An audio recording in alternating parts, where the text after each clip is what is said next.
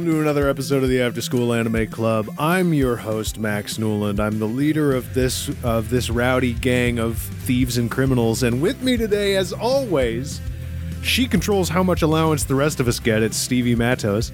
I do. And you know how much you fucking get? You get a pittance.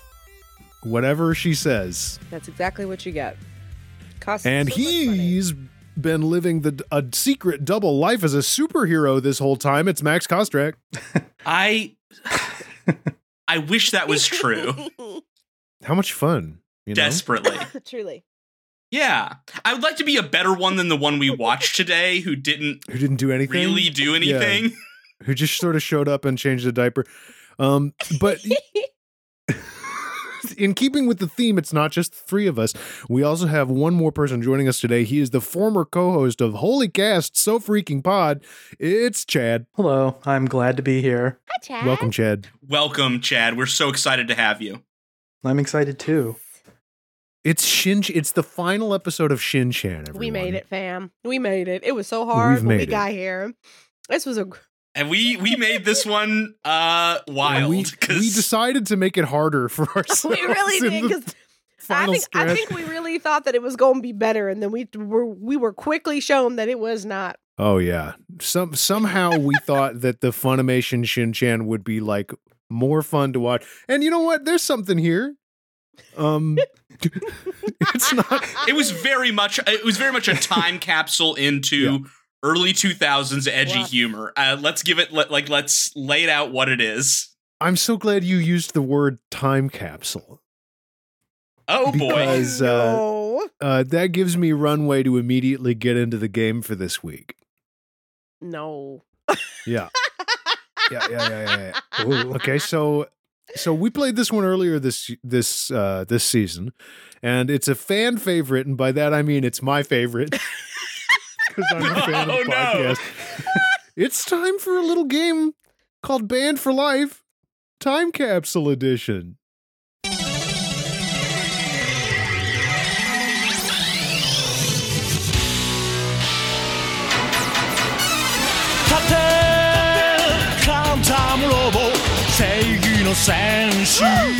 Oh my god, I love Band for Life. I'm so good at no. Band for Life. Let's go. Chad, do you know this game?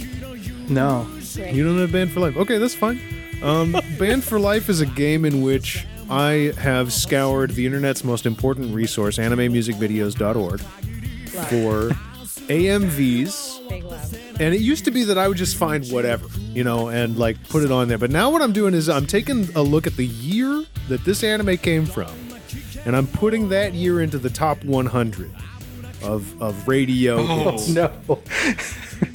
This So is 1990, I think. So Yeah, this is going to test your knowledge of what was on the radio in the year 2006, which for me Oh, no. is there's a lot of stuff I recognize and also think is hilarious. Were any of the Final Fantasy soundtracks on the radio during this period? Now, here's the thing. That's what I was listening to as well. But there are some things that I've gone back to rediscover and some things that will hopefully give you a nice laugh. I graduated high school in 2006. Whoa. Yeah, I graduated 2005, so. Whoa. Thank God, I'm not the only old Yeah. head here. Am I the Thank baby you, on the Chad. podcast? Thank Oh my God. I believe you Oh, are the Newland, baby. you are the Yeah, baby. 2006. I didn't Internet, you graduate have- till 2008. Thank you so much, Internet. You have now discovered for us that the one who is, in fact, the baby is Newland. It's the baby's Newland. Ah, The baby is yes. Newland. That's the Max. That's When the we play baby. house here on the podcast, Newland is the you're baby. Goo goo gaga. I'm the baby. Oh no! Oh, I hate that. Gotta for love me me. and for you and for your wife. Oh, I hate Okay. Yeah. Never mind that. it. So yeah, so what we're gonna do here is all of these are multiple choice. I'm gonna Okay. read the question. I'm gonna read all the answers to you, and then at a point I will call on everybody to reveal their answer at the same time. Okay. No discussion. Ooh. Okay. I mean, there'll be a little bit of discussion, but no. Hopefully, not too much collusion. No I can't answer control sharing. you. I'm not the Okay. cops. Ew, But ACAB. So if we all just decided to Thank work God. together and completely ruin the Yeah. game. I'm Yeah. gonna tell you right now, it's probably C. Knowing Newland is probably C or B. keep that in mind. Mm. He likes to pick one letter. Oh, have you been crunching the numbers, Stevie? Been going back through the game? She just knows me. No, it's called being a good test taker and recognizing patterns. Oh, I'm sorry. I wasn't a child left behind, so I don't know about y'all, but I wasn't a child left behind. So I'm gonna tell you that right now. Now, here's where I come from the other side, Stevie. Detecting patterns in answer letters is a trap. That's how they get you. That's how you get too focused on the meta context, and you lose out. That's where you lose concentration on the facts. That's honestly, it's not just, it can if you are confident and over cocky in your test, but it can actually also help you if you do recognize a pattern. You're like, oh wait, this letter is always wrong. Then you know that more often than not, that letter is not going to be correct. You should still do your work, but it does help you do elimination for multiple choice. Come on, and remember, multiple choice, if the answers are sentences, it's usually the longest one. Oh boy, you're going to really want to keep that in mind based on some of the bands that we're going to be talking about today. Okay, let's go. We've strategized. I remember what was on the radio. We've worked together. Now it's time for us to raise up our fists and get ready to fight. Get ready to fight. Okay, we're diving in with number one. Now, a lot of AMVs have titles that just use the title of the song. In that case, it's true. I will just say the word song title. So like there might be, for example, if for number one, the title is Naruto's song title. Okay. By SGT Chub Anime. Sergeant Chub Anime? Yep, that's the name of the person who made this video. Okay, this chart-topping hit by one-hit wonder Daniel Powter was a favorite among teens who just weren't having a great time. In the video, Naruto suffers one misfortune after another. Was that A, and these are all from the, all of the answers are from the album that the winning answer comes from, so they all share that album. Okay, gotcha. A, Lie to Me. B, Bad Day. C, Lost on the Stoop, or D, Give Me Life. I think I've got an answer. All have an answer. This is softball, but I know what it is. Okay, Stevie. Bad Day. That's correct. Did anybody else have B, Bad Day? Yep. B, Bad Day. Okay. Points all around. There you go. It's an easy one. Did y'all know that was the number one? Yes. In 2006? I heard that shit nonstop. Yeah. Yeah, I actually, that is coming to me now. Was played so you had a bad day. nauseum. You're taking I don't remember down. that song, but I remember Daniel Powter. Yeah. You had a bad day. You're taking there you go. Oh, yeah. Yeah. That was everywhere. Song just to turn it around. My eyes are closed and I'm imagining Naruto. It's a lot of footage of like him cradling the bodies of his friends in his hands, like Sasuke beat to shit. Okay, well, hold on. Like This is getting pretty good, actually. I'm making this anime music video in my head right now, which I'm going to do for every question moving forward, and I'm having a pretty good time. It was going to be something like, him sitting on the swing by himself when the kids made fun of him when he was a baby, not him like cradling the heads of like his dead friends during war. Sasuke's got the shit beat out of him, and Naruto's like, no. I think that's really the thing about AMVs from this time period too, is that like there's so many. It was like a little bit less, but still pretty like Wild West, where like you get really innocuous songs, but it's just to like the most like action oriented or just like, like messed up like visuals of just like Sasuke beat to shit, or like I don't know. It's just very funny. It's very much this sense of like, this is my number one favorite song in the world. This is my number one favorite anime in the world. And like two Barbie dolls, I am smooshing them together. I was called to create this. And we got one more here. Number 2. Okay. Man or Machine, both song title by Gargoo. Hey, remember Chobits? This James Blunt hit underscores a melancholy montage of scenes from this popular mid-2000s sci-fi romance series. Is that A, You're Beautiful, B, Goodbye to My Lover, C, Tears and Rain, or D, So Long, Jimmy? It's You're Beautiful by James Blunt. I'm voting A as well. We're jumping the curve. Chad, are you on A as well? Yeah, I think so. Okay. Yeah. It's the most popular one. Yeah. These two were pretty easy. And knowing that it's the like the top 100 is key to a lot of these. Yeah, truly. because this was a heavy time period, as I learned today, for bands that like had basically one single go off. And then like the rest of the album, nobody knew about. The one that really sticks out to me about that, like where like the rest of, and it's because I bought the album, and it was Vitamin C's Graduation Song. Like, oh yeah, the rest of her album was shit. I'm so sorry to Vitamin C. You're probably gone now. It was bad. I've never heard the rest of the album, but I 100% believe that. I owned it. I bought it with my own money that I earned from working at a grocery store, and it was not good. The only good song on it was the Graduation Song. Everything else was mid as hell. Everything else was mid as hell. Sometimes you got to pay $15.99 plus U.S. tax for graduation. Essentially a single. Number 3. With a lot of fluff. Number 3, song title. So just the song title by BB_Rightwell. Tense scenes of Spike Spiegel's past and his former lover play out, underscoring the subtle longing of this energetic Gnarls Barkley hit. Is that A, Who Cares? B, Online? C, Crazy? Or D, Gone Daddy Gone? C, Crazy. C? Crazy. I mean, that seems like it's probably crazy, but it's crazy. Again, it's the most popular one. We're killing it. This is the best we've ever done at a game. Also, if it's Julia and Spike, yeah. That's true. It fits. If it's Julia and Spike, yeah. That's valid. Now, this next one, though, I think you're going to have to... This is where the gloves are coming off, which is ironic that I should say it like that. Because this is the video One Piece, A Pirate Duel by Goku's Soul. One struggles to find a connection between Panic at the Disco and One Piece. No. But this AMVer did it. They spliced scenes of Luffy's boxing match with the Foxy Pirates from this hit to this hit from Panic's first album.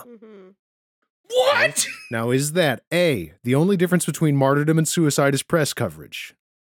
B, I write sins, not tragedies? C, lying is the most fun a girl can have without taking her clothes off? Or D, Camisado? Okay, I know it's not D because Camisado didn't chart like that. I'm gonna throw out a guess for B, but I'm not 100% on this. What a wild. Why is it the boxing match? If anybody doesn't know this, I have no idea. If you have no idea, let me. I'm the One Piece guy, so let me just clue you in. I didn't know they had shooters. I didn't know this arc had shooters. Imagine for a moment. You know Monkey D. Luffy. He's the stretchy, fun pirate who gets really serious sometimes. Imagine if he had like a big afro and boxing gloves, and he's fighting a cartoon character, basically, his name is Foxy. That's all you need to know. I'm going to go C. It's not a very... Yeah. I don't know if the tone matches here. So, Chad, I heard C from you. Is that correct? I'm going to go C. Stevie, what was yours? I feel like it's I Write Sins, Not Tragedies, because that was the most popular. How about you, Max? I did. That was mine as well, B. Okay. It was I Write Sins, Not Tragedies. God. That makes sense. God, because I was like, haven't you people ever heard of closing the goddamn door? That one fits the best, too. It does fit the best, but I was gonna also like I am a bitch who was like, especially when you were like Camisado's like I know exactly what that song is and it's not that. It's not that, yeah. I've also like when it came to like the Fall Out Boy Panic discourse, I fell into the Panic camp, and I'm less now because Brandon's Brandon, but I'm a huge Panic at the Disco person. Like I love Panic because I was really in the pocket for Panic at the Disco. I've listened to that album in particular 100 plus times. I cannot believe that CD can still play in a car the way that I played that CD, because I play that CD all the goddamn time. Like I love it. It's so interesting to me that you mentioned Fall Out Boy. Let's go. Because here's number 5. Let's go. Inuyasha and Yu Yu Hakusho, Let It Out by Chibster. Let's go. A crossover? Two shows come together in one AMV. Inuyasha and Yusuke Urameshi are both rebellious types who don't like being bossed around. And that comes through in this breakthrough hit from Fall Out Boy's second album. Ooh. Is that A, Sugar We're Going Down? B, Nobody Puts Baby in the Corner? C, Dance Dance? Or D, of all the gin joints in the world. Damn, I forgot they did that song. Fuck. Mm. This is a tough one. Yeah, we're deliberating here. This is a really tough one because I feel like there's one that fits better here. So wait, so what was the first one? Sugar We're Going Down. Oh, down, down, down, down, sugar, we're going down. Still a pretty good song. And then that one. Dance, it's one of my favorites. In halftime. That's D. What's C? Yeah. What's That C? D was of all the gin joints in the world. Dance Dance is on the list, though. It's C. Dance Dance is C. Mhm. Wait, which one's of all the gin joints? How does that one go? I don't know. Sorry. I don't remember either, but I'd have to. I feel like I know it, and I don't know how it goes. I've got my guess, though. I'm guessing A. Okay, we got a guess for A. Sugar We're Going Down. Stevie, Chad. Yeah, I would think Sugar We're Going Down. I mean, that was the most popular one. I'm gonna go Dance Dance. Yeah, that's where I'm at. That's what I'm between as well. That one, but I'm sticking with A. I'm a stick. Yeah. The gap widens. Stevie and Max pull ahead one more with Sugar We're Going Down. I just got to keep going with the most popular. They were at the same town. They were both really popular at the same time. That one was actually hard. Okay. Newlands. What a good time for music to me. I don't know, man. Right. Like, I know that, like, if you look too closely at the lyrics of these songs, it's like, ooh, but the sound to me. You did happen to dive into the two real bands that I did listen to the most during this time period, outside of, again, the wonderful works of Final Fantasy VII, etc. For me, it was Sonic the Hedgehog. I had a Sonic the Hedgehog CD. Oh. Not Sonic CD, but like an OST of Sonic. And the children at school. Oh, the mean things they said to me. Now, when you say Sonic the Hedgehog, are you saying like you had like the original like Sega Genesis Sonic 1 and 2 music, or was this a Crush 40 album? It was about half and half because it was the like 20th anniversary or the 10th anniversary or whatever it was. Okay. Something like that. Mm-hmm. This was my being in a ska band period. So I listened to like three things, which was classical music from Evangelion, and then punk and ska. Hell yeah. So Chad, hell yeah. Chad, I almost did an all ska round because I know you have that history. That would be very cruel. What was I listening to in 2006? I was definitely listening to Panic. I was listening to Panic. I was listening to Pink. I was listening to a lot of Pink. Janet Jackson. And oh my God, does anybody remember or know the Mars Volta? Oh yeah. Oh yeah. God, yeah. yes. Okay, apparently I listened to more music than I let on. I've got to go find my old burned CDs. What's that one they made that's about The Shining or whatever? Oh yeah. I can't remember, but yes. Cassie loves that one. Mm-hmm. So like I'd listen to a lot of that. So I was listening to a lot of like Jared Leto indie was in that rock. band. Yeah, he was. Sorry, what? No, Yeah, Jared Leto is Jared the Leto. lead singer for the Mars Volta. That's 30 Seconds to Mars. That's 30 Seconds to Mars. That's 30 Seconds to 30 Mars. Seconds Okay. to Mars. Completely different band. God. Mars Volta is different. Mars Volta is like a math rock band. Yeah. So. Oh yeah, God, that's Mars Volta. let's move on so we can forget that embarrassing thing just happened to me. It was a different time. Number 6. It was a different time. Number 6, DBZ Gorillas by Betsy 369. All right. Bet you can't guess what band wrote this song. It's mellow, toned The down. Monkees. Its mellow, toned down beat pairs surprisingly well with the carnage of the Cell games and Gohan's final confrontation with their eponymous showrunner. Was that A, Dirty Harry, B, Demon Days, C, Last Living Souls, or D, Feel Good Inc.? You said mellow, Mellow, toned down. but you said Dirty Harry was A. Yeah. What album are you using? This is Demon Days. Album from the album. Dirty Harry Demon was on Days. Demon Days? Are you thinking of Clint Eastwood? Yeah, I'm thinking of Clint Eastwood. Thank you. I was doing the same thing for a second. I was like, Hold on. That's yeah, because that song's from like 90. From the self-title album. Yeah, I was like, no, that's from 2001. I was like, that's wrong. No, we're good. I was thinking of Clint Eastwood. Thank you. Damn, that's the same person in the same movie, though, isn't it? Shit, I didn't even think about that. Make you think. Damn. But you said mellow. Hmm. I don't know if it helps to imagine Cell blowing stuff up while you think about this music. What were the tracks again? It's helping a Yeah, lot. what were the So tracks? it's Dirty Harry, Okay. Demon Days, Last Living Souls, and Feel Good Incorporated. It's not Feel Good Inc. Feel Good Inc. bops too much. Feel Good Inc.'s a bop. I'm actually gonna disagree and guess Feel Good Inc. Feel Good Inc. was the most popular, along with Dirty Harry. So I'm gonna go with Dirty Harry. Okay. I'm gonna go Feel Good Inc.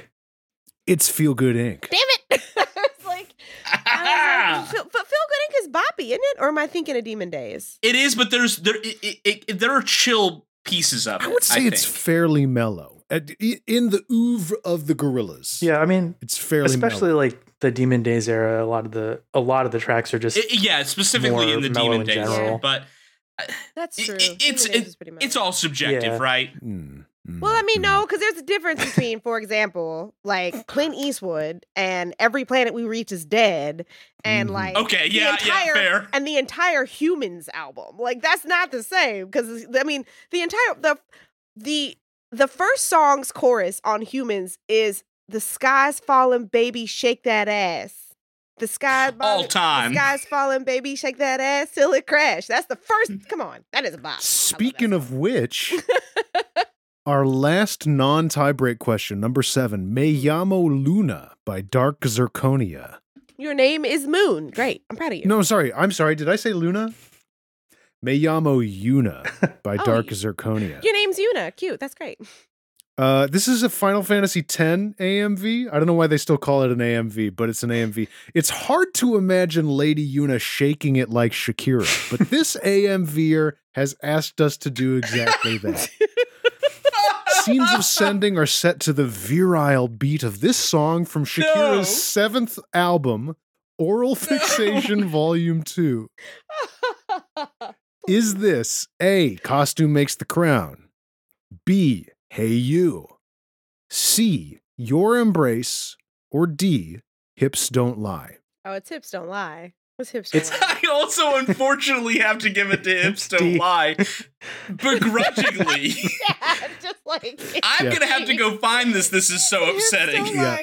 Yeah, it's great because it really is just Yuna doing the sending dance to Shakira's Hips Don't Lie. And no matter pretty fucking incredible. No matter what's going on? Yuna still dances. She dances. I was thinking about that. She dances.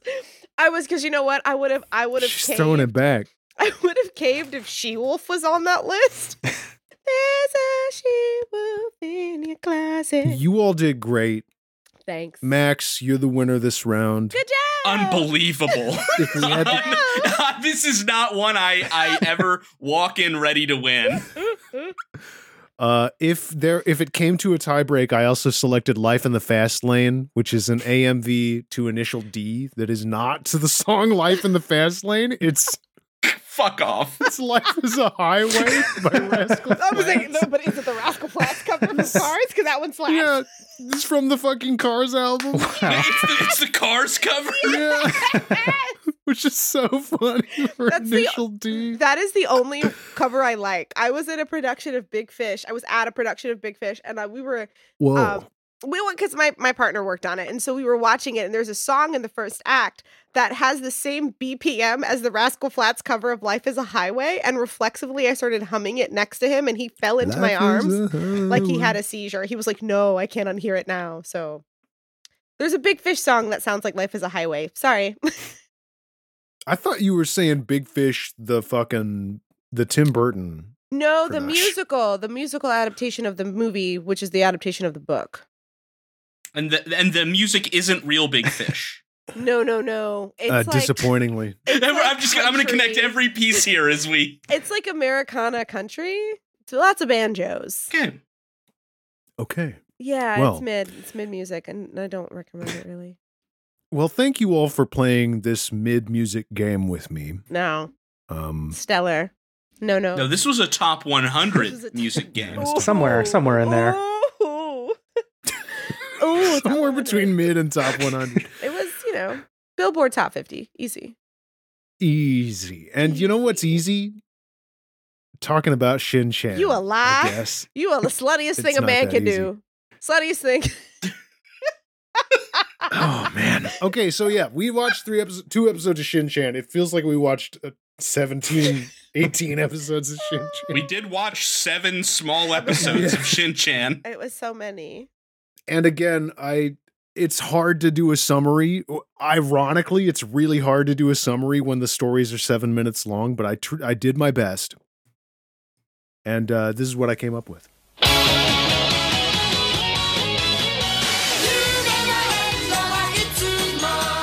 Episode 1 opens on a frank discussion of money. Shin goes on Spike to protest his mom's stingy no-allowance policy. It doesn't work, and Georgie suggests he move on to step 2, blackmail. Shin's empty threats fall on deaf ears, though. Later, Shin rebukes a girl at school, invoking her admirer Mazo's wrath. Shin misinterprets things, though, and thinks Mazo is in love with him. He goes to the teachers for advice, to no avail. Ultimately, Shin buries the hatchet with his friend, and the teachers offer varying degrees of support for Mazo's quote-unquote lifestyle. In Act 3, Shin gets sick and has a fever dream. He's menaced by a living flame until his hero Action Bastard intervenes, and they attempt to escape through a number of outlandish scenarios. Episode 2 starts off about allowance again. This time it's Dad who wants more money for Mom. He joins his son in protest, but Mom doesn't budge. That is, until she finds his wallet and sees how broke he is. Next, Shin falls for an Action Bastard / green pepper sausage cross promo. The meat is bad. Undeterred, Shin attempts to earn proofs of purchase by helping to sell sausages at the convenience store. Next up is a quick story about Shin's baby sister Hima and a check-in with the principal, who lives an extensive double life as the superhero Henchman. He walks in on a domestic violence situation in progress at Shin's place just in time to change a dirty diaper and then leave. And that's the long and the short of it. Oh boy. Sure was a lot of something. I have never seen you look so annoyed to have to do a recap ever, Newland. I mean, it's hard, like I said, it's hard for the one reason. It's also hard because, like, this show, does it just, the question that I have for you all, does it justify its own existence? Really? No. Like, no, this is a true bastardization of a different show that it was, you know, just for the sake of making some Adult Swim era 2006 jokes. Right. And like we were talking in the last Shin-Chan episode about like how the Vitello dub does this thing where it just puts references in like gratuitously. And I wish they were as judicious with their references as the Vitello dub. Yeah. You know what I'm saying? Yeah. Like this made that look like good television. Here's the thing that was the thing that got me. Go ahead, Chad, sorry. please. Here's the thing about this. It's like, yeah, it's like that era of Adult Swim, but it's like the opposite end of that era. Because on the other side, you had like Tom Goes to the Mayor and like Tim and Eric and like Squidbillies and Aqua Teen. And those were all written like sitcoms. Like there's A plots, B plots. You had like a storyline through this is like bad improv sketch comedy. Like, and like, it's just like this is the sort of thing that like people, not that I'm trying to defend either of these shows like in terms of their humor or whatever, this comes off to me the way that like people that accuse like Family Guy and Simpsons of being like devoid of humor, it's doing that. Like yes. Yeah, this is what people are talking about when they reference that show being devoid of anything, because that's what this actually looks like. If you were really to just make that show, it's this. Right. And it's nothing. This show is nothing. Like, the thing that kills me too is that I usually like and suggest like to people who like to have like snippets of animes, like things that are vignette style. So like Agretsuko, even though like Agretsuko's only Agretsuko has gotten longer in seasons. Like every season their episodes have gotten longer, but the first couple of seasons they were 15-minute episodes apiece. Way of the House Husband, multiple vignettes in a 20-minute span. Scissor 7, multiple vignettes usually, or like they're 15-minute episodes, right? Like they're short. Right.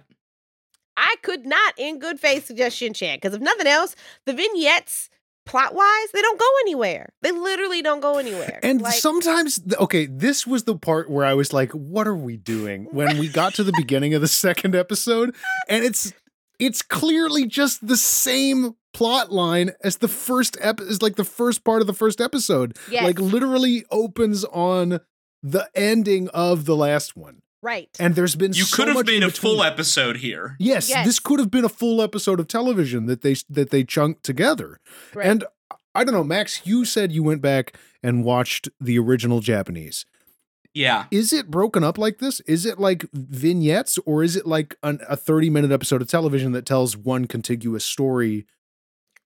The pieces that I watched did seem to be, I would say, broken up into smaller pieces. Like there were vignettes, but there were some longer pieces as well. So I'm not, knowing how long the run of that show is, and I just randomly grabbed a couple of pieces out of the middle of it to watch in Japanese. I can't say how representative it was, but absolutely there's more to it than this. Like, yeah, because 100%. Well, because the other thing is that like the fact that you can tell, especially the allowance, how it is so obviously part of the same episode from like the individual visual gags of Shin with he has this little headband on that says Hisatsu, which is like certain death or like killing blow, versus in the second episode where his dad is wearing one that says I think it was like Apushiro, Apushiro, which is something like I had trouble with this one, but I think it was something like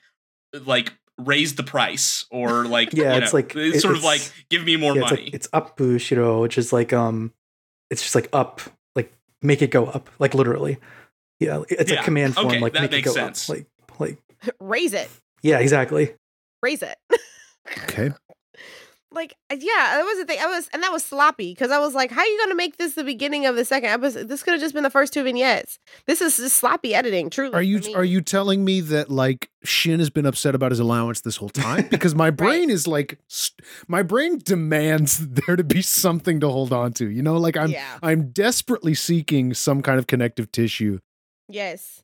Like at least time, like certain if things are going to recur, then I need to feel that time pass, and we need to mark that passage of time with dialogue or something descriptive. And like and because they don't, it's like really horrible. Yes, this somehow dialogue wise was worse than the Vitello dubs for me because it was just like every I'm like other nostalgic line, for Vitello. Oh yes, like every other line was an innuendo. Like, I just stopped writing them. I just screamed every time. Not even innuendo. I feel like there's a certain, there was a ton of innuendo, but a lot of it was even just like nakedly referencing something that's like edgy. Like I'm dropping in a line about Viagra or crystal meth or heroin. Yes. Or, or just straight up being offensive. Like, yeah, and like, offensive humor. Yeah, and like literally, like the first line of the episode episode 1 is an anti-Semitic joke. Yes. Yeah, I remember. That's where I had to pause and get up for a few minutes, and I'm like, okay, I need to take a lap, come back, and steel myself for what I'm about to watch. Right. After that, I literally on my notes on my page here, I put down yikes and put an underline under it, and just started to keep tallies. Yes. And there's a lot here. And it's like we're throwing them in where it doesn't even make sense to. Mm-hmm. Like I'm thinking of the one that would have been funny, the one where Shin's trying to get he's trying to buy a lot of sausages so he can get a toy, which, hey, look, that's funny, all right? Yeah. The underlying storyline and gag here is pretty good and relatable. Like, I can see the episode that this was. And then, like, literally the cartoon is like, there's an evil villain guy and he has a laser and they translate it as an enema beam. Yes, he was like Mr. Enema. Like, there's no support for this. It literally is just we're saying these things that Dr. are funny Enema. because they're transgressive. Yes. And like there's no reason for us to say that. I think that's in the visual gag. That's the other thing about this is like, even if the original, and I haven't seen much of the original like at all, even if it is broken up into vignettes, probably not in the same way as these episodes, the writing, the people that wrote those episodes were writing out an episode, and they weren't just trying to cram in jokes into a pre-existing set of animation around a story that's playing out that they have to maneuver around to get their jokes in. So it would automatically just probably be improved by just the actors and the writing team being on board with each other. Yes. Right? Yeah. Like, oh, I don't know, having a story and following it all to the end. Yeah, it's crazy. That was the worst. I did not like the casual drug use references, especially because there was some that I did not even know. I was like, hold on, why did we called heroin that in the early 2000s? Damn. Okay. They may have just made it up too. Like, who knows? Like, yeah, right. And I was just like, what? She dead ass tells Shin-Chan to his face that she wish she had aborted him. I was like, fuck. Like, she does. She was like, I should have gotten that abortion. I was like, well, at least you're progressive. I don't know, but yeah. At one point, she asked, "Is it too late She's to abort?" pro-choice. Yeah. Is it too late to abort? I was like, well, at least you're pro-choice. So, like, I mean, at least you had to. I didn't have to say it. You already did say fuck them kids. I was just like, wow. She threatens to feed chocolate to the dog. The dog, which oh man, is called they call Whitey. They call him Whitey Because this is again going back and watching the original. The dog's name is White. It's Shiro, but it's like.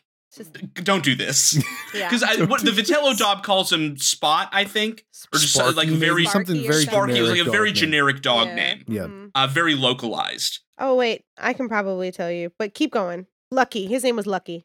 Lucky, yeah, exactly. Dog name. Yeah. Whew, man.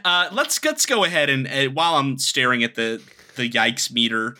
This second episode, or the second vignette in the first episode of Very Wrong Engagement. Oh man. This let's talk about this. So this was the one where I wrote a kiss that's like the best thing a girl can blow.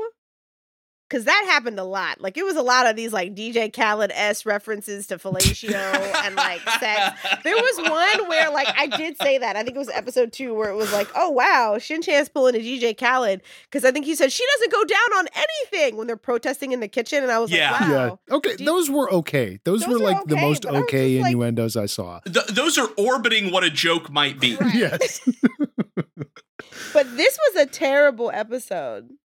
This episode was like the height of somebody being gay is a joke, right? Yes. Where it's just like, let's drop in as much as we can with the gaydar. They literally drop in a don't ask, don't tell joke into this, which sucks. That was gross. And like it was so poorly timed. Like you could feel them stretching to be like, where can we put this? Right. It was the narrator coming in with one fabulous day later, like all this stuff that's just like, even for 2006, must have been so hackneyed and tired at that point, right? Mm-hmm. Yeah, it was relentless. It was truly relentless. Yeah. It didn't stop. Like the casual homophobia about it all. They really said the first thing they say when they take Shin-Chan's entire thing, you know, they assume like, you know, homosexual, you know, they assume this. They assume homosexuality.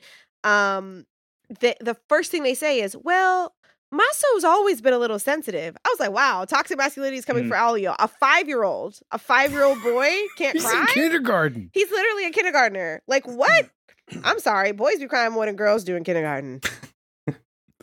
And also, one of the teachers, like one of the punchline jokes, one of the like in huge scare quotes punchlines was a teacher just going homo. I hated that. Oh, that was. They do it 3 times, I think, in the episode. It's like the only thing she says in the episode. Ooh, that one was gross. I hated that a lot because it was like the way that it was acted was like the person thought they were being funny.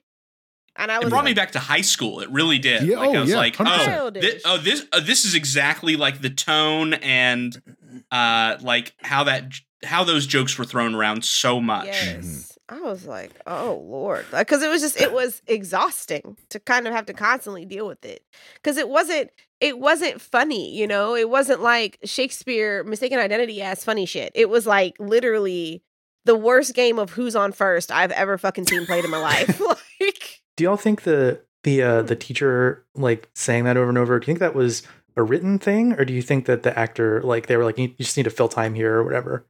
God, it's hard to say. I don't know. Yeah, it's hard to tell what's written here and what's, as you put it, Chad, bad improv. Bad improv. Yeah. That feels like it could be improvised, or it was like you have to say something that's gonna make, because like you said, they're dubbing to already made animation. This character has to say something that makes the other adults look at her, you know, side eye her, right? And I'm just like, what if a whole show was ADR? Like, what if it was just a bunch of people adding in a gag they thought of last minute. Oh, Yeah, because God. like you said, there's no joke there. Like, No. Yeah. there's nothing. Nothing. It's nothing. And this was another one that really shocked me, and that was the thing that really got me a lot about these two episodes and this dub is the way that they casually like it's not even casually, like some of those like little side comments that just kind of fly by really fast tend to generally be some of the worst stuff, like the little girl who casually mentions that like her father like beats her mom. Like that was insane. Like there was multiple casual domestic violence like comments in these two episodes, and I was like, that's a lot. I looked that up, and that's apparently a thing they just made that character into. That's like the running gag of her character. It's so... Oh, that sucks. That's like through the whole dub. Yeah. I read that Wikipedia. It was like to describe, like to essentially to establish like why we never see that character's dad. Right. The assumption is that he like stays at home and he beats her mom. Good stuff. Woohoo! So much fun, like hilarious jokes about like. Throw it away. Throw the whole production team away. Throw them all away. Straight to the dumpster. Do not pass. I want to give a shout out. There was one thing that I found charming, and that was the almost entirely silent episode about Shin's baby sister. That was my favorite episode. The baby sister was. I did like that because you can't really do anything to that because it is just a visual gag about a baby. Other than a couple of references to your parents' sex tapes. Yeah. And, that was awkward. that was probably the only funny joke. That was probably the only funny joke because for a person, for us who were raised with the concept of a VHS tape. A VCR, yeah. And the joke of taping over something, that was that's a running joke where somebody's, high school prom will be absolutely, or high school graduation will be taped over either with something else or something funny or something unsavory or whatever. So it was like, that was a funny joke for me because it's like, yep, there was probably Ricky Lake on there and now it's not. I think it was also the only joke that had like an ounce of subtlety because it was like, you can't watch those or else you might have to like go to therapy. Like this is, I'm not going to directly say what's on these tapes. I'm going to imply something here. Right. Which for this dub, wow, what a show of restraint. Which is not like, I don't think Shin-Chan is like the base material. I don't think it's, I would think you would be a little remiss to suggest that it's a very subtle show. Yeah. No.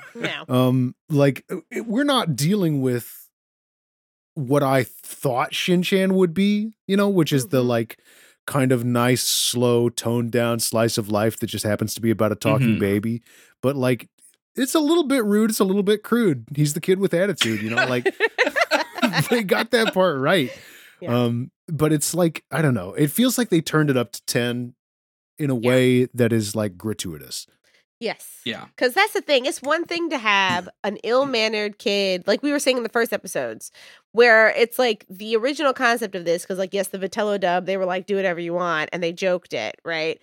But they actually kind of got pretty close to the mark on like, even though they probably, whatever they did, lightly. But like, as we learned that even the original Japanese version was still like a kid who was a bit of an asshole, a precocious child. Kind of shitty. Sucked. I mean, like, there's no getting around it. Yeah, he sucked. He was kind of shitty kid. He's always been a kind of shitty kid in his original iteration. So it's like, yes, but yeah, I'm with you, Max. I did not think it was going to be things like domestic violence, like call outs. I'm not having my eggs scraped again kind of lines. That happened in the second episode. Yeah, she said that. There was a really terrible sexual assault joke that dropped as well. Like, that is probably not in the original Japanese. Because some of that stuff I was like, oh, okay. Some of this stuff, it's like you couldn't put this on television today. No, you couldn't. You could not do really this. Like, couldn't. even though we've regressed a little bit from like, 2019, 2020, but like you still could not put a lot of these jokes on television in 2023. No. And like, I mean, obviously the kid dick is right out. That's not going on TV. Right. Like I'm shocked that was there in the Fever Dream episode.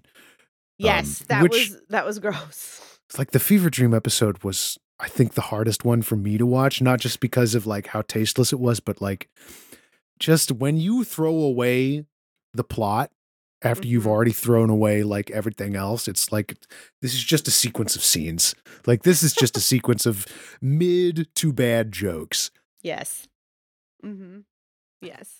The only things that I liked out of the Fever Dream episode was just, honestly, to a degree, just being able to hear "Action Bastard" again, because that tickled my brain.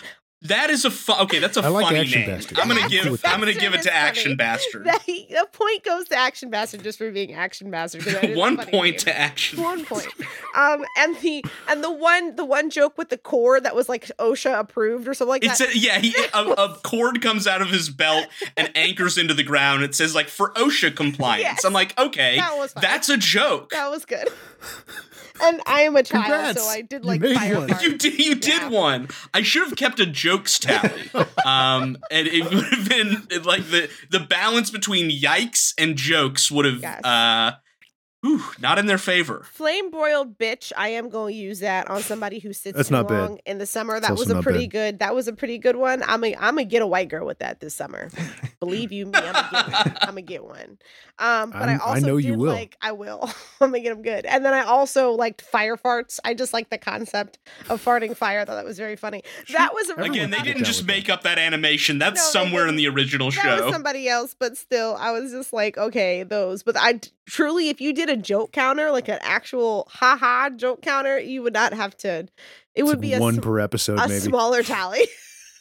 I do think there was a piece here that was added in, though.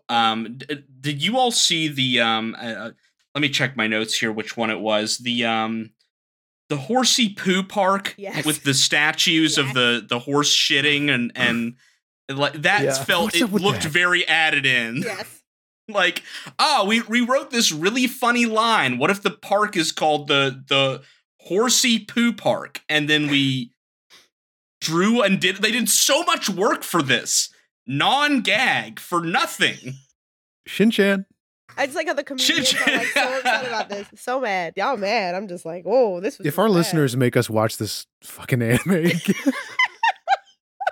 Do not vote for this Don't for vote for season Shin. 3. Why Please. was the principal not white? Like, why did he have a whole accent like that? They made him like Spanish, I felt like Spain Spanish. What was it like? What did they say in the Wikipedia? Was it like Peruvian or something? They said something. It was Something weird, like but that. yeah. I assume because the person who did the voice just could do an accent, so they were like, just do that. Yeah, do a funny Yeah, accent do a is funny probably what they accent. told them. It was. That was probably the voice direction for that. Yes. Yeah. The other thing here, and this is also them just pulling from the first episode, the Vitello dub and the original actually kind of do a pretty funny thing with the principal, which is to make him an ex-criminal. Yes. Yeah. That's kind of like there's a gag there, there's stuff you can go with. And I don't know why for the second episode of this fake dub, they decided to pull from somewhere in this series where he's a superhero. And okay, what is it? Maybe I'm just missing what the offensive joke here is, but they call him Inchman, E-N-C-H. I think it's a play on henchman. That was my. And then Shin can make jokes about his weenie being small and call him Inchman. Yeah, call him Inchman and Stenchman, but I didn't like. Inchman was nothing. I think they saw an E on the chest and they were like, I don't know what to fucking do here, guys. Yeah. We Does anybody have an idea? already used Dr. Enema. Right. So we're where out else of do we E words. go? Yeah, I have no idea. I'm going to look it up, though. I don't think it's anything. Nope, I just get henchman. That's the first. Yeah, I just think it's a joke on henchmen, and I'm being pretty generous here. I'm giving them that. I'm allowing them to. I'm being like, okay, I see what you're doing, even though I don't know if that's what they were doing. Yeah. But I'm gonna proceed as though that's what they were doing. Yeah. At least it's something. One of the things that I thought was kind of a weird choice for them to keep was like Shin-Chan's like predilection for mishearing things. Like, why keep that characteristic out of all the other? Because they use it for him to like mishear the offensive stuff as like innocuous stuff. When I am pretty sure, I don't know in the original dub, it probably goes both ways. But like, why keep that? Like, you're not keeping any of the other characterizations. Yeah. Right. So wait, what's the name of the Yeah. principal's name? Because I'm looking it Oh, up and I God, got what like is this fucking name? I got more specific like when looking it up and it's saying that his name is Principal Ench, like E-N-C-H. Oh, okay. Okay, so it's it's like just just his a if, play name. off if it his is supposed to be name. his name, it's his name. Okay. In the So. original show, his name is Bunta Takakura. Okay. Huh. Okay. But yeah, Chad, like what you were saying, it's like, it feels to me watching this, like, and this is calling into, like, everyone has been recommending the Ghost Stories dub because it's famous. It's this famous gag dub. And like, it feels to me like what happened here was everybody was just throwing spaghetti at the wall. Like they were literally doing basically whatever they wanted. And I think that was probably fun. It was probably fun to make this, but I don't think it's as fun to watch as it was to make. You know, like I'm sure they had a good time in the booth. But yeah, I feel like this is that same era of, what was it, Most Extreme Elimination Challenge, right? This is exactly that. Let's take this wacky, crazy Japanese show and just throw a bunch of shit all over. When it's like, Takeshi's Castle is cool. Takeshi's Castle is like a fun show. I was going to say like that, where they made it into a real show later on here in America. Like they completely stole that idea for American game shows a decade and a half later. Yeah. Yep. Because it completely rips. Get a bunch of big props and have people slapped by big stuff and fall into a big pit full of mud. It kicks ass. Just play it straight. I was so bummed at Wipeout not being as good, honestly. I was like, Wipeout, you had... They're pulling punches. They don't want people to get hurt. When Takeshi's Castle was like, you're going to get hurt. No, Takeshi's Castle was like, we have medics. Here they are. Like, at the beginning of every episode, sign like, this waiver. Medics. You can see them off, like, just barely out of frame. Like, come on. They were like, you going to get fucked up today. You gonna work for this money. You're not gonna have fun. You're gonna make a good TV show, but you're not gonna have fun today. America's like, we can get sued here. We know what healthcare is like in this country. In a country with universal healthcare, everyone can go play Takeshi's Castle. Go play Takeshi's Castle. No, but yeah, so it's just like that's a big thing too. Like it just it's trying to be like we need a non-Western answer to South Park, and it's like, sorry. Yeah. This feels like very much what we've done here on Anime Club so much is look at localization through this lens of how was an American culture introduced to these pieces of media. Yeah. And this feels like the first time that a truly dark version of this that is just like absolutely like, hey, what if we localized it in an evil way, like in a way that just absolutely sucks for everybody involved. Right. I really thought we were gonna hit this sooner. I expected a lot more. And we've certainly like, hey, my yikes counter for the whole show definitely has a few tallies on it, but nothing like what today was. Yeah, I feel like the yikes counter from today is the same as my yikes counter from After School Anime Club. It's more. It's 100% more to me. Right. Yeah. Like this was a whole season of yikes in like one episode, whereas like just us going through like Tenchi, it took 6 episodes. They made like 50 episodes of this, right? They made a lot. I don't know. I didn't look into it. Aren't they still making episodes of this? I don't know, man. Of actual original Shin-Chan. I'm talking about this dub. Oh, yes. They dubbed like 50 episodes like this. 50 or 50. It was like 50 or 52, yes. It was like 3 seasons or something, yeah. Yeah. Oh, my God. Mm-hmm.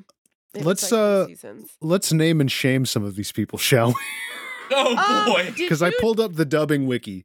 What's his name was in this? The dude from DBZ was in the first episode. Yeah, Chuck Huber. That was Dad. Chuck Huber, who plays Android 17, turning in probably the most toned down and like least enthusiastic performance in this as Dad. Mm-hmm. Like kind of being the only guy who's like, oh, I don't know about this, guys. Yes. Sabat was also in that first episode somewhere too. Chris Sabat. Was he? Mm-hmm. I saw him in the credits. Chris Sabat was in one of the first ones. I was shit. Like, Also, Cynthia Cran's voice of Chi-Chi as Shin-Chan's mom, which, like, you could hear the Chi-Chi coming out a little bit. I really like her as a voice actress. It's a shame what happened here. And, of course, we keep mentioning her, the incomparable Laura Bailey as Shin himself. Yeah. Mm-hmm. Hey, sometimes, you work for Funimation and your boss tells you to do something that you don't want to do. It has to be public. I don't know if that's the situation here, but I can see it happening. No. I had the worst day at work. To make a bunch of off-color jokes. My boss made me say a lot of really bad stuff that might come back to haunt me in 20 years. So terrible.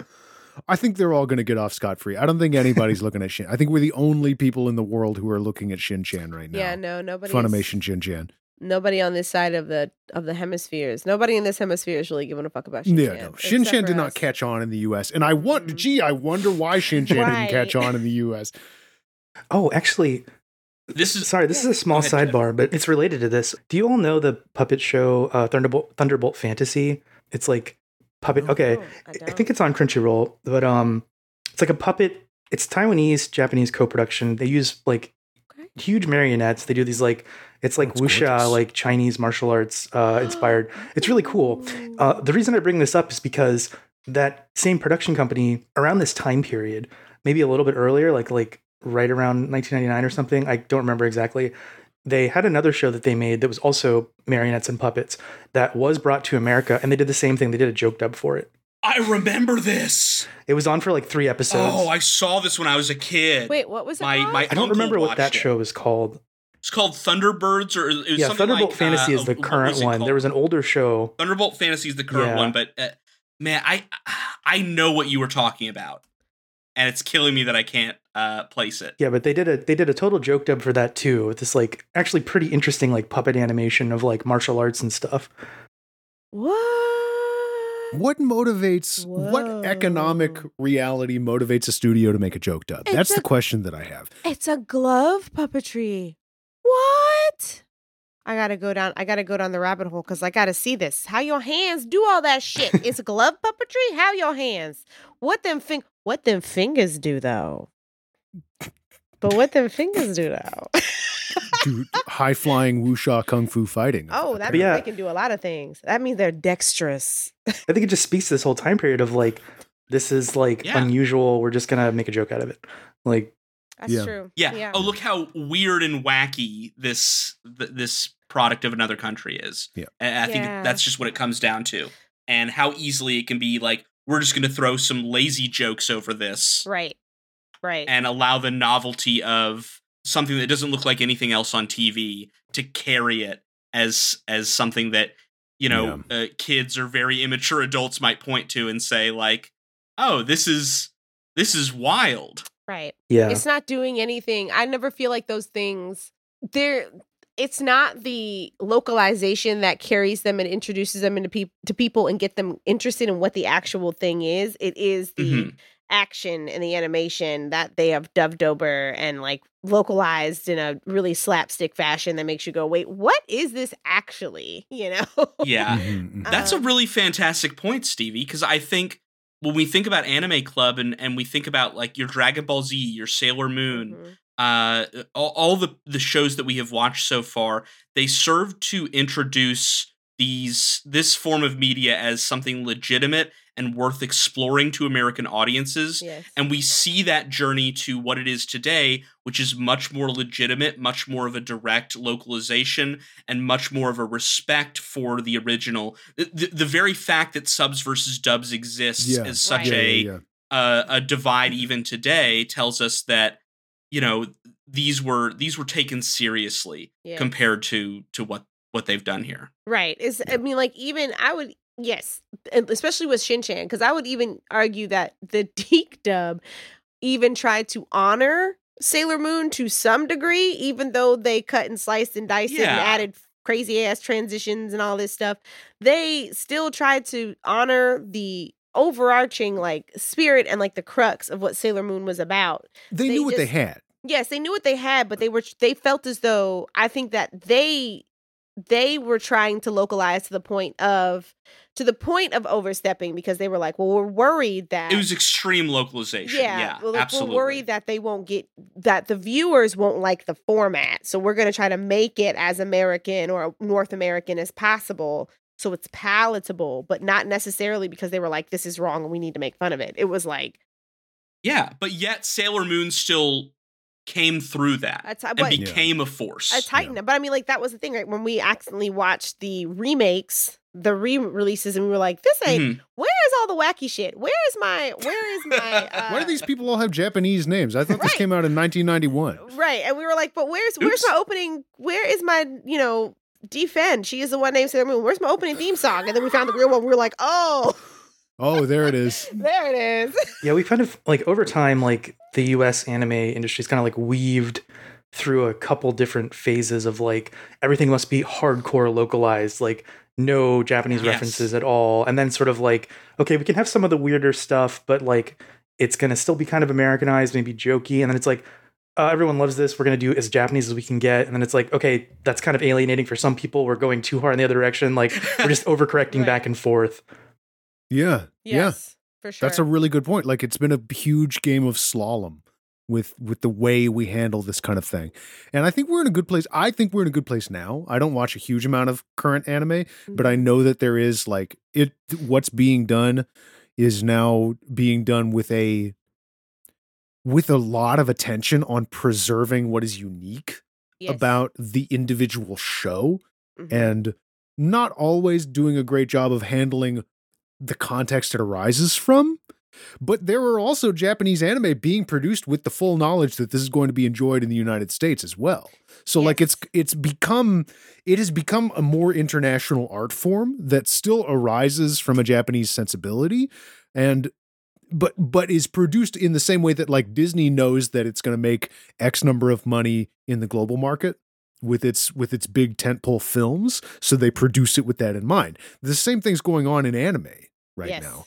That's what I was going to say. I was like, a lot of anime that I've been watching that's recent these days has really, I've gotten the feeling that they have been writing and building the structure, like building their stories and structuring their seasons with that eye to an international audience, right? And that's not without like getting rid of the culture, because I'm thinking about things like, for example, I'm gonna use it because it's more for also because I love it. Agretsuko. I'm gonna say Agretsuko versus like Yasuke, right? And that's like night and day. That's super night and day, especially because like Yasuke was like actually partially produced by like Black Americans and like Flying Lotus was on it, and like Keith Stanfield like produced it. So there's a lot of American influences in that. But Agretsuko, pretty Sanrio, a whole character, It's still definitely, it was produced by Netflix, so they knew it was going to be distributed internationally, but they don't shy away from the culture, like the Japanese culture of it all. Because, it's this little girl who lives in this Red Panda who lives in Tokyo. So it's very much like that kind of lifestyle. And I've not seen much of it outside of clips, but it's very like Japanese office culture, isn't it? Mm-hmm. Like the like having to go and hang out with your boss after work and like all those different pieces that come with the salaryman lifestyle. Exactly. Yeah. But it's still relatable on the international scale because we all can relate. So they tend to distill down to the relatable parts, even though like the thing that I love about Agretsuko is the fact that it's partially because she's a Scorpio, but also because everybody can absolutely relate to the soul crushing job life, like hell yeah, work sucks.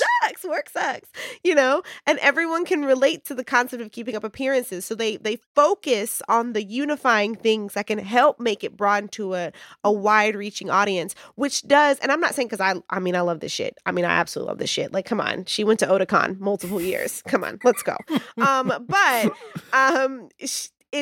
It makes like the Japanese humor of it, or like the quintessential cultural humor or the cultural references, they are easier to accept when the bigger focus, from people who are learning about the culture. They are easier to accept and understand when it's being focused on, well, these are the commonalities of the human condition that we're actually examining, as opposed to like Yasuke, which is like feudal Japan and it's fantasy.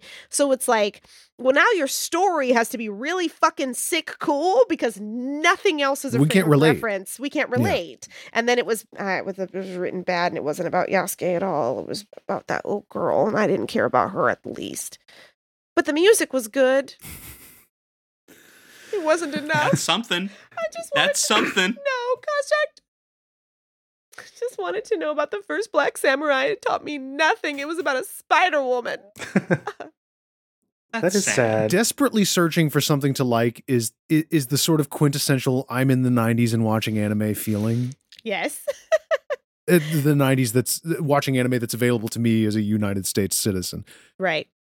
For sure. Or it was going to Blockbuster and hoping they had something in any sort of sequential manner. Do they have a Tree of Might, please? Oh, you've just unlocked this like primal memory of when I was like, I must have been in middle school. I was into like anime and stuff, and I went into this small like American store that specialized in like anime goods, and like this guy behind the counter was like, "Hey, like, you like anime?" And I was like, "Yeah." And he's like, "We just got the new tapes of Cowboy Bebop, and you want that?" And I thought I hadn't heard of it before, and I thought about the name, and I was like, "That sounds dumb." I was like, "No, thanks," and like walked away to go look at like something else. I was like, "No." How would you know? He's like, "Are you sure?" And I was like, "Yeah, no, I'm good."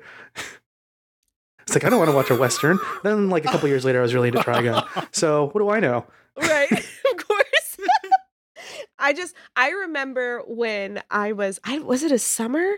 It was either a summer when I was in college. I don't know when it dropped. I have to look it up. I have no idea when it dropped. But I remember scouring the internet for this Sherlock Holmes, like mystery, Gosick, this like Sherlock Holmes like mystery anime called Gosick. Yeah.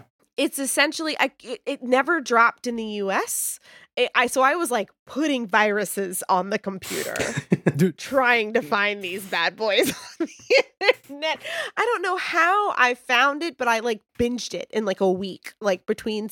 I think it must have been some like college, like but between it was an anime, and then it dropped as a it dropped as an anime so it was 2011. Oh, okay. So yeah, I remember hearing right about after college. Yeah, it was cool, but you never they did license it. Oh, it's now on Crunchyroll. I might rewatch it. I just looked down and looked at Hey, I might blast rewatch from the it. past. Yeah, but it's out of our range, so.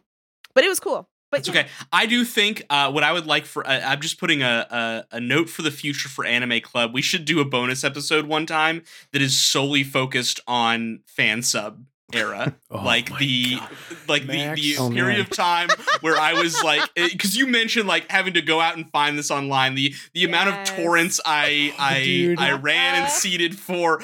Newland, I'm pointing at you right now and thinking about Gurren Lagann. This is a desperate plea. If you have the Black Order fan sub of Gurren Lagann, it's the best anime fan sub I've ever watched. It's so good.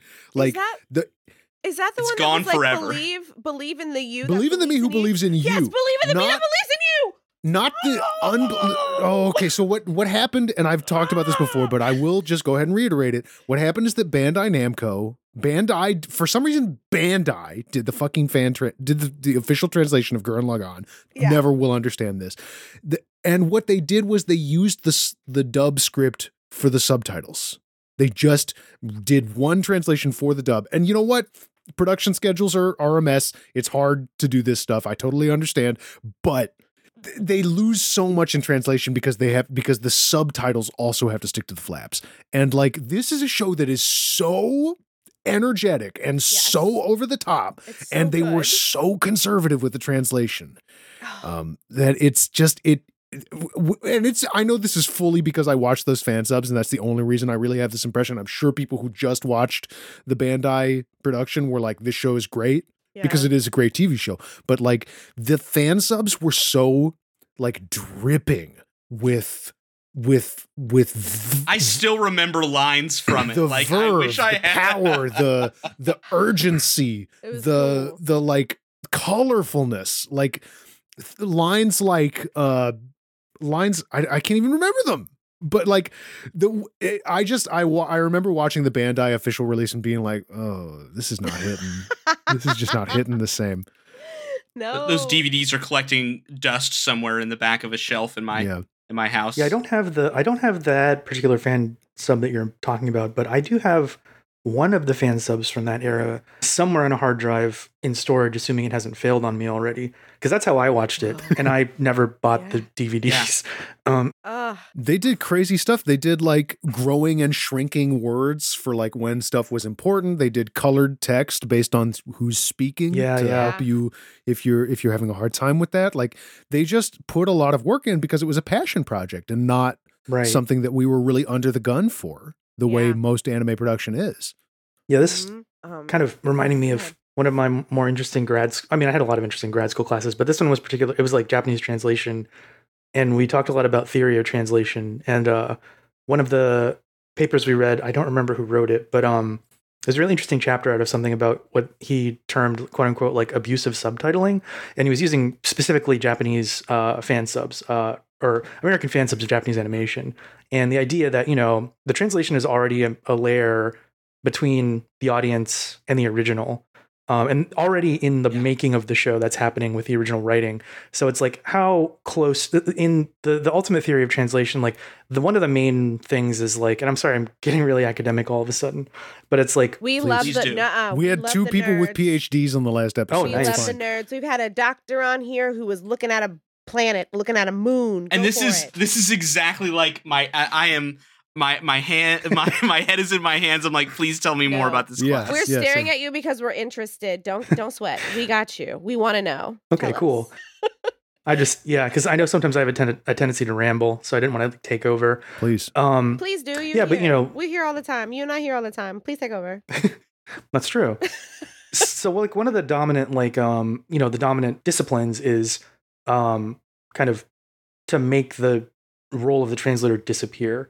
Like you don't want to seem as if there's anything happening there. You as the person consuming are getting the pure experience, even though you're not, because you don't understand the original language, assuming you don't. Right. And so, for most things, that's kind of what the goal is. And that's where stuff like localization comes in, where it's like, okay, we don't want to make anyone feel like alienated or like othered by like, referencing rice balls. So we'll call them jelly donuts, that sort of thing. That shit Classic Pokemon.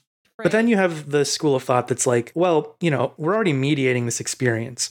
So it's fine to like let there be that palpable feeling of like, you're not there. You're not in the author's head. You can never know exactly what their thought process was or like what the writer really meant when they wrote this line. You can make assumptions. So playing with it is fine. And this person was proposing, and that's kind of what a lot of the fan subbers in the 2000s and 2010s were doing, when you, like I said, with colorful text or playing with the size of the text. Something you could do on it, like when you're watching it back on a computer versus having to play it through a DVD player. You can't do that sort of stuff, but it's fun. Like it's engaging on another level for the viewer. Like the subtitlers are obviously there. They're having fun with the medium, and it's becoming like its own medium, the subtitle. And so this person was proposing something he termed, like I said, abusive subtitling, which is taking it a step further and having being confrontational with the viewer, like really playing with them, inserting like jokes or like, having excessively long translators notes for the fun of it. Means planned. I was about to say that sort of stuff. That's like, there's a lot of joke fan subs out there for stuff like Gundu Musashi and like Black Lion, and like that's what one category of abusive subtitling would be. It's like you're not getting the pure experience, but maybe you're getting a different experience through the medium of subtitles. Like, and now there's this interplay between the two. And I always thought that was like really interesting aspect of fan subbing that hasn't really been like explored yet, or at least not like hasn't hit the mainstream. Well, I'm interested in it now too. Shit. Damn, yeah. This is more than anything else made me want to go back into my old drives and look into some of those old fan subs. And knew that I already checked. I don't have the Gren log nobody on. Nobody has it. It's not anywhere. I can't find it. I've been looking for years. I know I do have some old ones back there, and it is fascinating to think about that interplay between the original, the subtitle, the passion project, and the professional translators for, again, someone who it's their job to do this. Yeah. And the way that anime, I think about Crunchyroll, the popularization of that, and knowing that when someone is working at that job and they need to translate it, they know that there is a message board full of people that is analyzing every line that they are doing. Yes. And so that's a very different attitude compared to someone like a fan subbing group who is coming in as a passion project and saying, this is what I think this means, or this is what I think sounds really cool here, and belies the what they're trying to get at. So first of all, let me just take us back into joke zone for a second. I love how smart and Chad, thank you for taking us to such a smart place when we were talking about the dumbest fucking show we've ever watched on this podcast. I'm so glad we were able to elevate the conversation to a point where I'm like, wow, I'm really going to think critically about anime and subtitles and localization for the next week. And it came off of somebody, talking, throwing as many different drugs into an episode as they could. I was gonna say, can we call Shin-Chan aggressive dubbing? Because this shit was violent as hell. This is straight ancient violence. I definitely felt attacked by it. I think that works for this. And especially like this has really, I know we got fans who want us to do ghost stories. This has made me really scared to do ghost stories. Like this has made me so scared to go back to that, because there's also like, there's just really funny shit. Like if you want funny dubs, man, that stuff exists and is good, like without being a gag. Like I post this link a lot, but there's the clip from Ranma 1/2 where Keiko is getting insanely mad with him about the fact that he can't identify an animal cracker. Have I showed that clip to you guys? Fuck, it's Please funny. post it. It's so really good. Funny. It's like some of the best voice acting I've ever heard, because she really just goes nuts in the booth. And it's just good. Like you don't have to do a gag dub to do something that's fun and funny and silly and over the top. Mm-hmm. No, you really I think you all should do ghost stories, but it's rough. Like okay. No, like it is rough. Like I think it's worse. Would you say it is rougher than what we just watched today? Oh, definitely. Yeah. Oh, it's way worse. What? I think it's way more offensive. I may be misremembering. That's a challenge. I've never seen ghost stories, so I'm like, man. I know I've seen like an out of context compilation on YouTube a decade ago, but that's the extent of it. I might be misremembering. And I'm afraid to go back and find it now. Oh. Go into it blind. My favorite thing is if you type into Google why is ghost story, and the autocomplete is why is the ghost stories dub like that. Well, we're getting close to the end of season 2, and when we plan on the next season, our format is that each of the three of us gets a vanity pick. And then the audience gets a pick, and then we do like a wild card based on like our conversation. So like the audience has the power to force I don't think any of us are going to vanity pick ghost stories. No, I've got mine lined up. What I know now is that I'm going to actually not probably pick such a cursed fucking anime for next season. What you actually like that you've maybe seen? Put some really sit down and understand the consequences of this and the importance of this choice. I have been properly and thoroughly embarrassed. So I wouldn't say embarrassed. We've been suffering with we've all us, had our moments of embarrassment here. So I wouldn't say embarrassed, because I definitely picked this going, this is either going to be funnier, like legitimately funnier than I remember, or it's going to be horrible and we're going to suffer. And I kind of know. I did go goblin mode picking it, but it was just like, I was like, nah. Okay. In a way, I'm glad. Right? I'm glad. No, I think it brought us around to a really useful conversation. This is true. On this localization. So yes, good Chad. pick, Stevie. Don't be embarrassed. I just had a thought. I got two things. The first thought was first I found the name of that puppet show. It's called Wulin Warriors. It aired in 2000. Toonami joke dub. Second thing. What would be a really good pairing with this string of like Shin-Chan, and or if you ended up doing ghost stories, would be Excel Saga, because Excel Saga is kind of similar to the Shin-Chan dubs in that like there's a lot of really fast humor, a lot of it's kind of offensive, but the translation is very accurate to what the actual writing was for the actual show. Huh. So like all the stuff that's coming out high speed was originally written.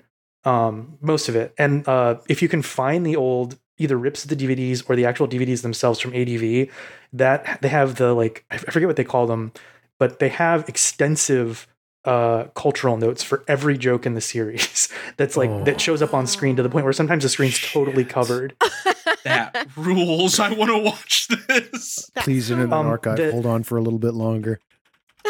Another interesting note about that is that like the voice actress in Japanese had to get replaced at one point because she wore out her voice because she had to talk so fast. Wow. Oh my god. Wow. So they changed voice actresses mid-season because she had to take a break. Oh no. Oh my god, her poor throat. Oh my god.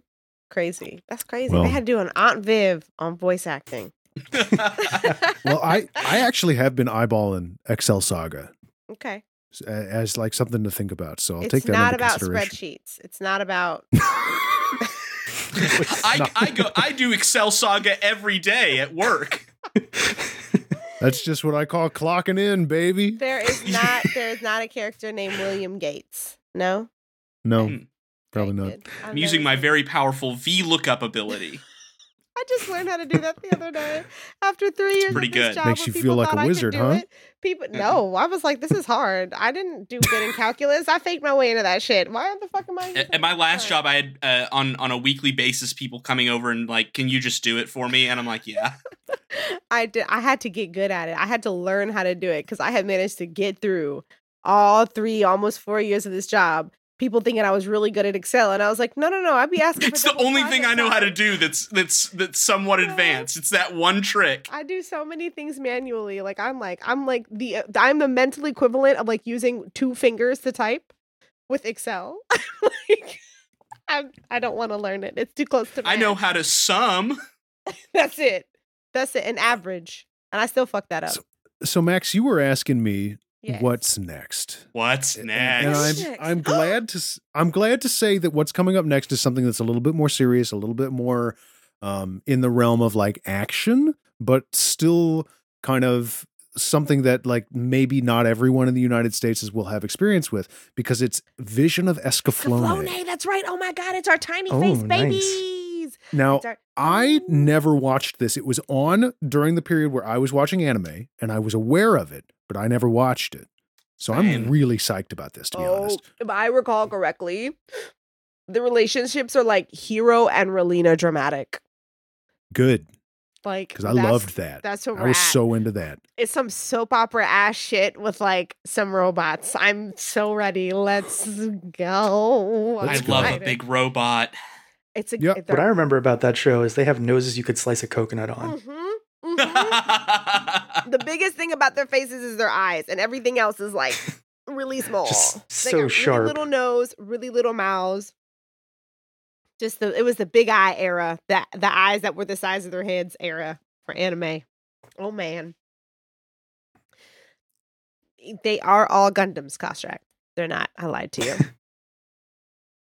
They're all Gundams. No, they're not Gundams. Oh, They're not just big robot doesn't always equal Gundam. And that's we're gonna true. learn that. That's right. Gundam, you have to be made out of a special kind of metal. Every Gundam is a big robot, but not all big robots are Gundams, okay? Yeah, It's I'm true. learning the rules. I came late to the mecha game. I didn't watch a lot of mecha. Some of them are big O's. That's so And now true. I know about Big O. I love Big O. Come on, Robot Yeah. Batman, let's go. We love Robot Batman, We love the a Robot anime. Batman. That's what Oh, it We'll was. get there. no. The second season of that show is like impossible to find now. Yeah. Oh, really? Yeah. Yeah, That's a shame. my wife had never seen it before, and I showed her the first season, and we couldn't find the second season at all, like officially. It's just like out of print, like Lost not of streaming time. anywhere. Yep. Lost the time. So sad that when a piece of media gets lost like that. Yeah. Yes. Yeah, Especially and the because second we have- season's wild. It's because we have so many ways to preserve this stuff. I'm like, Yeah. you spending all this time coating ducks in oil, and you could be saving my fucking Big O. Could be saving my big O. Well, Could be people didn't always care about preservation. I know they It's really. true. I know it's a thing. Like CDs and DVDs don't last forever. Even that physical media. Yeah. Like there has to be Yeah. a method of generation to generation physical preservation, or some of the a lot of the shit that we are talking about will be dust Yeah. in 50 to 100 years. Truly. Yep. Period. And it's like you know, Ourselves included, of course. I wouldn't hate that. Of course. We'll be dead. Okay, yeah, And absolutely. We're it's dying. swiftly God. And it's swiftly God. Lord, Earth is ghetto, and I want to leave. But Shin-Chan's on the Internet Archive, so it's going to be around. Yeah. Assuming Congress don't come forward to the Supreme Court. Fucking God. Yeah, that's right. Please support No. Internet Archive. Yes. Please. yes. Hey, listen, I'm Please, not going to please make it. There's no way you can give us money right now, but if you were thinking you want to give us money, give it to the Internet Archive instead right now, because boy, oh boy, like Yeah. they need it really They are badly. literally for these fighting for their lives right now. legal Please. challenges. Like, oh Yep. man, we can't get into it. We're near the end of the episode, but still, Yeah. Like, seriously. take that and do help them. do Yes. yeah. Chad, thank you again for coming on the show. I'm like over the moon that you decided to join us today. Is there anything you want to point our viewers to? Yeah. I don't think so. Well, okay, my Twitch channel. I don't stream very often, but twitch.tv/***. That's probably it, I think. Okay. Yeah. I'm not online very much, but look at you. I'm proud I of hear you. that. It's you. good for your soul. It is. I'm chronically online, and I'm pretty sure that's the reason why I'm depressed and also perpetually manic. So don't be like me. Don't do that. Free yourself from these chains. I am. I'll never be free. we'll never actually escape it. I read Twitter every day. I just don't like posting online. I would just like to say that I'm proud of myself for not making a single Charlie's Angels comment. Oh, and thank you all for having me. I forgot to say that. Yeah, I had a lot of fun. Was very happy to be invited. Treat. Yes. Thank you for coming, and thank you for teaching us about aggressive subbing. I appreciate this. I appreciate it. Yeah, I would love to sit down and have an in-depth translation conversation at some point. Wait, so you went to grad school did you go to grad school for anime? Are you about to be like my anime? The entire world? Chad's got a master's in anime studies. I've got an MA in anime. No. An M anime. I did go for like Japanese studies. I did not go for anime. But okay. I can't deny that anime didn't play a part in me, like studying Japanese. Hey, it's the same here. I'm absolutely a baby, a novice. I just in December passed the N5, so I've been studying for just a few years. But I love the language, and to have the opportunity to actually like discuss it in an academic setting must have been amazing. So fun.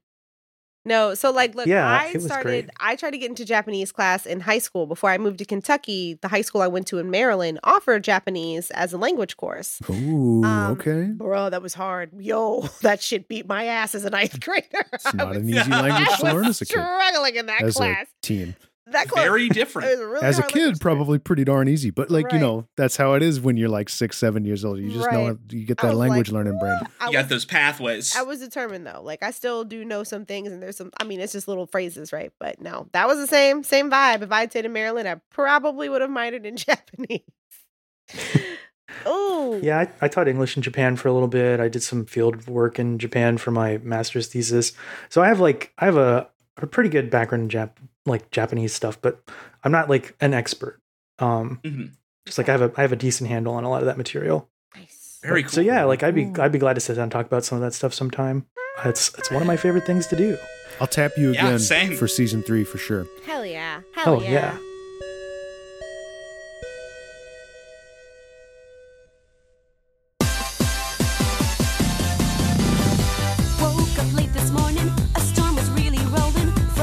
Well, that bell means this week's meeting of the After School Anime Club has come to a close. It's been a pleasure hanging out with you. If you want to follow us online, you can at After School Anime Club Pod on Twitter. I'm on Twitter at MaxNewland_. Stevie, how about you?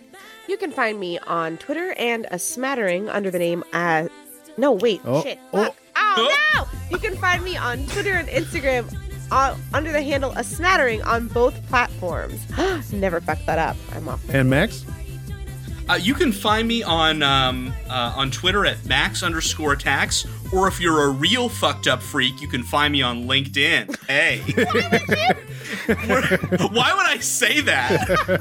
I have had a knot in my back the whole time. Please don't do that. Don't do so that. hard. I will not accept your invite. I use that for work. Yeah, why would you do? Your face is on there. Why would you do that? It's because I had a Baja Blast with tequila in it. This You is had a Kentucky the margarita. demented, twisted result. Chad, do you have socials that you want to point to? Or Sure, yeah. You can find me on Twitter at atonal**. Cool. Nice. We're still shilling for reviews. I'll just say it. We're still shilling. We haven't had one yet. Come on. Get us put some love in our review box, please. How many do we need before we start rivaling Critical Role? Like at least a dozen. Like 10,000 more so than we have 12? right now. We can do 12. That's only. Yeah, 12 you can get us to 12. Get us to 12. That's easy. I think. Hey, like listen, 9.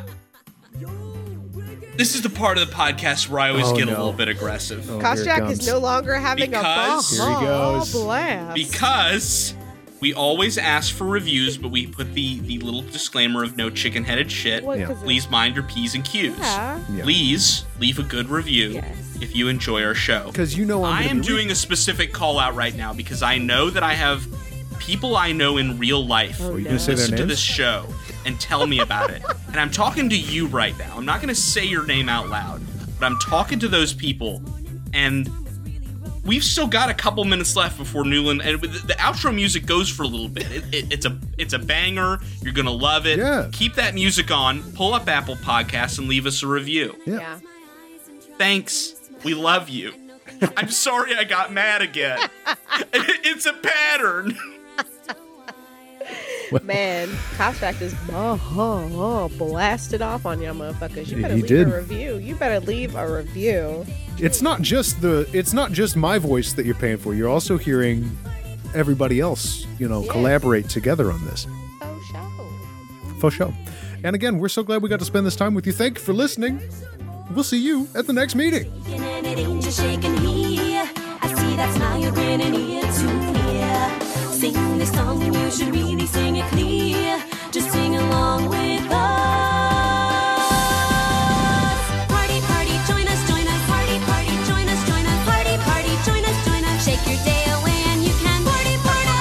Oh, like that, Party! Grand old party it is. Party, party! This April, the Moonshot Podcast Network is doing something new, unparalleled, something nobody has done before. We're asking you for money.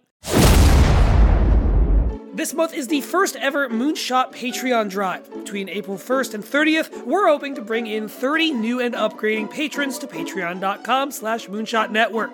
That's one per day. The money we make on Patreon is what helps our podcasters get things like new mics, show art, and music. It also helps us put on our bigger streaming events, advertise our shows, and think even bigger. If you know us, you know we like to think bigger. Join the Patreon in April and you'll get a bunch of drive-exclusive new podcasts, including actual plays, improv comedy, and a roundtable show with some of the hosts of our book talk shows like Three Little Words and Cahooligans. $5 Patreons get to join us for a game night on our Minecraft server on April 7th, where we take down the Ender Dragon together. You hate that guy, so do we. Help us kill him. You'll also get access to all of our usual monthly output, like Once Missed Wonders, early episodes of Champs in the Making, and more. So please join us or upgrade with us today on Patreon for $1, $3, or $5 at patreon.com/Moonshot Network. Visit us on Patreon or at Moonshot Pods on Twitter for more details about the drive. Patreon.com/Moonshot Network.